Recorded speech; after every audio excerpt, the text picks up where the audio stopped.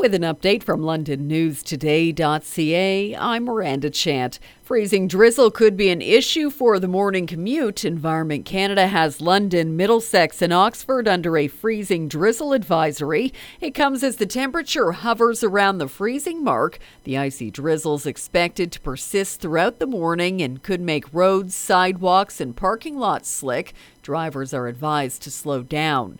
Sex assault charges have been laid against a London man after a woman in the sex trade was attacked in a motel. The pair had agreed to meet at the motel on Wellington Road on December 9th, but when the woman refused to provide services that were not agreed upon, she was sexually assaulted. A 42-year-old man was arrested at the end of December. He's now charged with sexual assault and obtaining sexual services for consideration.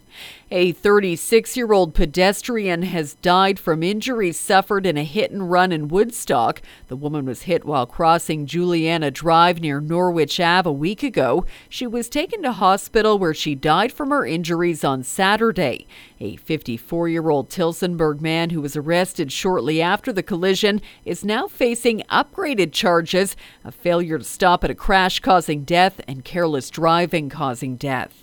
OPP say a 17-year-old from Ingersoll has learned a very expensive driving lesson. Police stopped a vehicle going 176 kilometers an hour on the 401 in Thames Centre on New Year's Day. The driver, just 17, was charged with stunt driving and had their vehicle impounded for 14 days and license suspended for 30 days.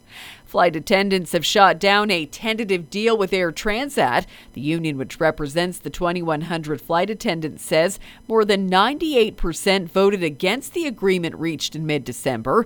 That means the two sides will be back at the bargaining table later this week. The flight attendants previously voted in favor of a strike mandate, but as of right now, there are no plans to walk. For more on these and other stories, go to LondonNewsToday.ca.